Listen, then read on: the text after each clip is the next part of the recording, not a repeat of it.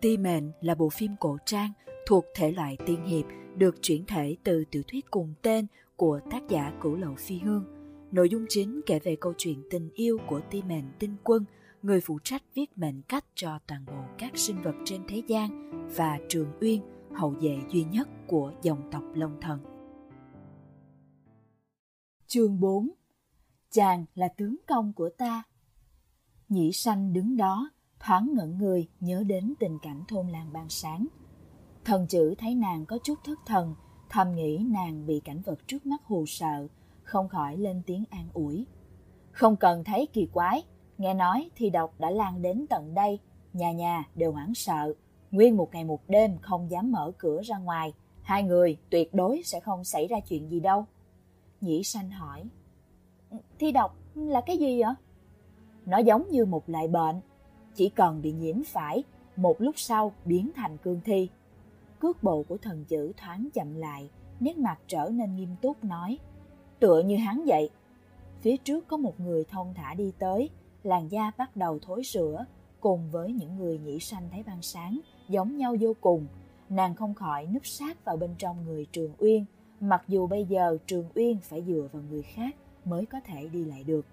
Trong tay Tể Linh vung ra một đạo bạch quang, thân hình cương thi hơi lung lay một chút, sau đó đổ ụp trên mặt đất, không chút cục cựa. Bệnh này lan nhanh quá, những người bị cắn đều không tránh khỏi nhiễm bệnh, không có thuốc trị, chỉ đành giết chết toàn bộ. Hiện giờ bệnh này đã tàn sát không biết bao nhiêu thôn trang. Là kẻ nào nhẫn tâm như vậy trời? Nhĩ Sanh thầm nghĩ. Chỉ là đột nhiên nàng cảm thấy trên mặt, nơi bị dính não tương của cương thi bỗng trở nên nóng rực. Thần chữ an bài Nhĩ Sanh ở cùng với những nữ đệ tử khác, vốn cũng định đem Trường Uyên an bài cùng những nam đệ tử khác, nhưng vừa đỡ Trường Uyên vào phòng, những người khác đều sống chết không muốn ở lại. Thần chữ trong lòng đều biết khó xử của bọn hắn, liền an bài Trường Uyên một mình trong căn phòng nhỏ. Nhĩ Sanh ở cùng với mấy cô nương thiện tâm, thấy nàng một thân chật vật như vậy, liền gọi tiểu nhị chuẩn bị nước để nàng tắm sạch sẽ, đem y phục của mình đưa cho nàng mặc. Chưa từng được người khác đối xử tốt như vậy, trong lòng Nhĩ Sanh vô cùng cảm động. Chờ Nhĩ Sanh tắm rửa chải đầu xong, nàng liền ngồi xuống bên cạnh, hỏi han lai lịch của các nàng. Họ nói những người ngủ trong khách điếm này đều là những đệ tử Vô Phương Tiên Sơn.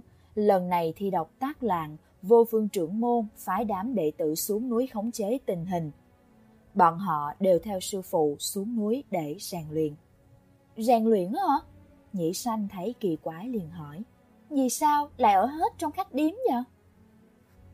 Mấy vị cô nương bị hỏi vậy, đưa mắt nhìn nhau, rồi buồn rầu nói là đi rèn luyện, nhưng nếu gặp phải tình huống nguy hiểm thì bọn ta sẽ cũng dễ gặp sự cố, cho nên là đem chúng ta tới nơi an toàn này ngủ lại chung. Giống như sáng hôm nay, vừa nghe nói thôn Bắc xảy ra chuyện, Tể Linh sư cô liền bảo chúng ta ở lại trong trấn, bản thân thì cùng những vị sư phụ khác đi trừ thi. Mấy vị cô nương cứ hệ nhắc đến chuyện này đều ảo não không vui. Nhĩ Sanh cũng không biết phải an ủi như thế nào, nghĩ đến tình cảnh trầm trọng trong thôn, tâm tình của nàng lại càng thêm nặng nề. Cuối cùng cũng tới giờ ăn cơm. Ta ăn no rồi. Nhĩ Sanh đặt đũa lên bàn, nhìn thần chữ ở bàn đối diện. Hắn tựa hồ như là người có uy tín nhất trong đám ngồi ở đây. Nhĩ Sanh hiển nhiên đi đến hỏi ý kiến của hắn. Ta có thể mang chén cơm này đi được không? Mang cho cái kẻ không thể đi lại được đúng không? Đừng lo, đã có người đưa cơm cho hắn rồi. Nhĩ Sanh cảm kích hướng thần chữ gật gật đầu. Cảm ơn tiểu tiên trưởng, bất quá, loại chuyện như vậy, sau này cứ để ta làm đi. Dù sao chàng cũng là tướng công của ta, vì người khác mãi cũng không tốt. Tướng công của cô? Thần chữ không tin nổi. Cô bao nhiêu tuổi rồi? Qua tháng 7, vừa tròn 14, ta phải đi thăm chàng cái đã. Nói xong, nàng vội vội vàng vàng chạy lên lầu, để lại một đám người ở bên dưới cảm khái vô hạn. Nhĩ Sanh gọi Trường Uyên một tiếng, sau đó đẩy cửa bước vào.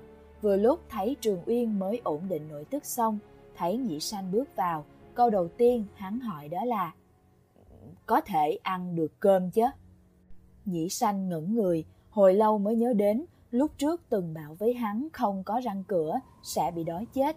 Nàng gãi gãi đầu, có chút buồn rầu. Ăn được, các tiên nhân đều nói, thiếu một cái răng cửa cũng không bị chết đói đâu. Chỉ cần tìm một cái xương, động vật cứng cứng hình dáng giống cái răng, gắn tạm vô là được. Chính là nàng phải đi đâu để tìm cái xương giống với chiếc răng gãy của mình đây? Chẳng lẽ cứ tìm đại một hòn đá nhỏ nhét đại vào hay sao? Trường Uyên gật đầu, đem những lời nàng nói nhớ kỹ trong đầu. Lúc vào phòng, Nhĩ Sanh thấy đồ ăn trên bàn vẫn nguyên vẹn, thầm nghĩ người đưa thức ăn đến cũng thật thiếu cẩn thận. Trường Uyên không đi lại được, cái bàn lại cách giường xa như vậy, muốn hắn ăn thế nào đây? Nàng cũng không biết để đưa cơm vào phòng, Tiểu Nhị đã phải gom không ít dũng khí. Ta giúp chàng ăn cơm nha. Trường Uyên lắc đầu, ta không đói. Lặng lẽ trong chốc lát, hắn đột nhiên nói, mọi người ở đây tựa hồ đều rất ngại ta quả thật không phải là người, nếu người cũng sợ thì... Còn chưa nói dứt lời, Nhĩ Sanh bỗng nhiên vừa thẹn thùng vừa hướng hắn nói, tướng công, kỳ thực chàng không cần phải thử ta như vậy đâu, ta đã là người của chàng rồi mà. Vừa nói vừa bước ngón tay để trên đùi. Trường Uyên quả quyết không nói gì nữa, nhắm mắt dưỡng thần. Nhĩ Sanh ngồi sát vào bên gối, nhìn trái nhìn phải chờ Trường Uyên đáp lại. Đợi cả nửa ngày cũng thấy hắn thần sắc không chút thay đổi, có chút thất vọng, hai vai khẽ sụp xuống. Không ngờ lúc này hắn đột nhiên nói, nếu ngươi muốn đi theo, ta liền không đuổi ngươi đi. Trong nháy mắt, hai mắt Nhĩ Sanh chợt sáng lên, nghiêng người lại gần, chụp một cái, hôn nhẹ lên má Trường Uyên, cái đầu càng rỡ ở bên má hắn cọ cọ. Tướng công ơi! Đối với những cử chỉ của Nhĩ Sanh, Trường Uyên không cảm thấy có gì không đúng. Dù sao lúc nàng còn là ti mệnh, ở trong Vạn Thiên Chi Khư cũng từng không ít lần lăn qua lăn lại trên thân hắn khóc lóc, làm nũng ôm sòm.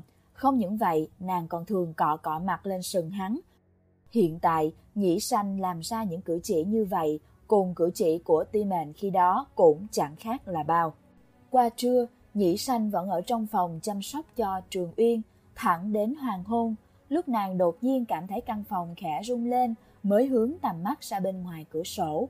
Chỉ thấy giữa không trung, không biết từ khi nào biến thành một mảng lam sắc lớn, giống như một cái lưới đem cả trấn bao lại bên trong. Nhĩ Sanh quay đầu lại nhìn Trường Uyên, trong mắt lộ ra chút không an lòng. Trường Uyên lắc đầu nói, không có gì đáng ngại đâu, đó chỉ là quyển cấm thuật. Nhĩ Sanh mặc dù không hiểu cái gì gọi là cấm thuật, nhưng nàng đại khái cũng biết không có gì đáng ngại trong miệng Trường Uyên nghĩa là gì. Vì vậy lại ngồi trở lại bên người Trường Uyên, cúi đầu nhìn bàn tay mình chăm chăm, nơi đó có một mảng da thịt đang dần biến đen. Chỉ chốc lát, bên ngoài chợt trở nên vô cùng ồn ào. Nhĩ Sanh bước ra cửa xem xét tình hình mới biết, thì ra Tể Linh đã cùng một nhóm vô phương tiên trưởng trở về. Nhóm tiên trưởng đều mặc đạo phục thanh hoa trắng, vẻ mặt mỏi mệt hoàn toàn không giống với bộ dáng sát khí lẩm lẩm ban sáng. Tiến vào trong khách điếm, mỗi người đều tự tìm chỗ ngồi xuống, sắc mặt có điểm ngưng trọng. Bọn cương thi lần này chúng ta gặp phải cùng lũ lần trước, hình như có chút bất đồng. Bọn chúng dường như thông minh hơn trước thì phải. Không phải là thông minh, Tể Linh lên tiếng, là có mục đích. Mọi người giật mình, bỗng nhiên có người ngộ ra được điều gì đó nói, đúng, chính là có mục đích. Trước đó đều xuất hiện một cách rải rác, hiện tại lại giống như một đạo quân bình thường tụ họp lại tấn công các địa phương cạnh đó. Trong phút chốc, mặt mọi người tái nhợt, nói cách khác, trận chiến này không thể tránh khỏi, hơn nữa chỉ có thể thắng, không thể thua. Thần chữ tuy rằng trong lòng có chút sợ hãi, nhưng dù sao cũng chỉ là nghé con mới sinh, muốn chứng minh lòng mình, liền tạm gác bỏ sợ hãi trong lòng hỏi, kìa, có nhiều cương thi không ạ? Mẹ nó ai mà biết được. Tiên nhân vạm vỡ hừ lạnh nói, lão tử giết đến tay cũng mềm nhũn nè, vẫn còn lại một đám đông nghìn nghịch, sức đâu mà đếm nữa. Thần chữ hơi cong miệng, không dám nói nữa. Tể Linh khoát tay, thôi, hôm nay bàn đến đây thôi, chúng ta đã hợp lực rồi, tạm thời có thể đảm bảo sự bình an cho trấn này, tất cả mọi người nghỉ ngơi đi. Trấn nhỏ ban đêm so với ban ngày còn tĩnh lặng hơn. Nhĩ Sanh ở trên giường, lăn qua lăn lại, mãi không ngủ được. Nàng luôn cảm thấy trên cổ có một cổ hàn khí xông lên tận óc. Vệt đen ban ngày giờ lại dài ra thêm một chút. Lòng bàn tay càng lúc càng đau và ngứa. Nàng cố không để ý đến, nhắm mắt lại, cố gắng đi vào giấc ngủ. Chỉ là vừa nhắm mắt lại, trong đầu không tự chủ xuất hiện rất nhiều hình ảnh.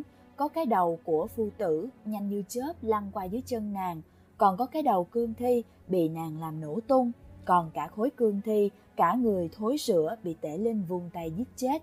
Hàn khí thâm nhập vào tận xương cốt, nàng rốt cuộc nhìn không được, xoay người xuống giường ôm chăn chạy qua phòng Trường Uyên, cũng chẳng thèm gõ cửa, nàng lập tức xông vào, đem gối chăn của mình để bên cạnh Trường Uyên, còn mình thì thuận tay leo lên giường. Nhĩ Sanh, ta sợ lạnh. Nam nữ hữu biệt, cọ loạn là một chuyện, ngủ lại là chuyện khác. Ti Mệnh đã từng nói qua với hắn rất nhiều lần, đây là chuyện tai nạn chết người. Chàng đừng nghĩ ta là nữ nhân là được rồi. Hơn nữa không phải chàng cũng thừa nhận là tướng công của ta rồi sao? Mẫu thân từng nói, chỉ được ngủ cùng nam nhân là tướng công của mình. Hai ta cùng ngủ không có vấn đề gì đâu. Đối với việc bị gọi là tướng công thế này, hắn cũng đã quen. Trường Uyên nghĩ, hắn cả đời sẽ không thú thê. Nhĩ Sanh nếu muốn kêu cho vui thì cứ kệ, để nàng kêu cũng được. Thật ra nghe Nhĩ Sanh gọi mình là tướng công, trong lòng Trường Uyên có chút để tâm. Nhưng nghĩ qua nghĩ lại, thấy bản thân sẽ không đối nàng làm ra chuyện gì, hắn mới tùy Nhĩ Sanh chui vào trong chăn mình, cọ tới cọ lui. Hai người nhắm mắt, chẳng được bao lâu, Trường Uyên đột nhiên mở mắt hỏi: Nhĩ Sanh, hôm nay ngươi bị cương thi cắn hả? Nhĩ Sanh trầm lặng một hồi rồi đáp: Không có, nhưng ta bị ốc của nó bắn lên mặt. Trường Uyên một tiếng, lại nhắm nghiền mắt. Trường Uyên ơi! Nàng do dự thật lâu, sau đó lại gọi: Trường Uyên! Nếu ta biến thành cương thi thì phải làm sao? Làm sao bây giờ? Ta sẽ ngoan ngoãn nghe lời, đừng ghét bỏ ta nha. Nhĩ Sanh, ta không chê ngươi. Trường Uyên nói: Đừng sợ, ta không chê ngươi đâu, cũng sẽ không quẳng ngươi xuống đâu hết. Hốc mắt Nhĩ Sanh rất nhanh phím hồng, chớp mắt đem lệ ý tản ra, song nàng vẫn nắm chặt lấy tay Trường Uyên không chịu buông. Nhĩ Sanh rất giống Ti Mệnh, một người ngang ngạnh đè nén sau lưng, vết thương đã bắt đầu mưng mủ chuẩn bị thối rữa, một người ngỗ nghịch mang theo tâm bệnh, luôn cố gắng đè nén sự sợ hãi cô độc dưới đáy lòng mình.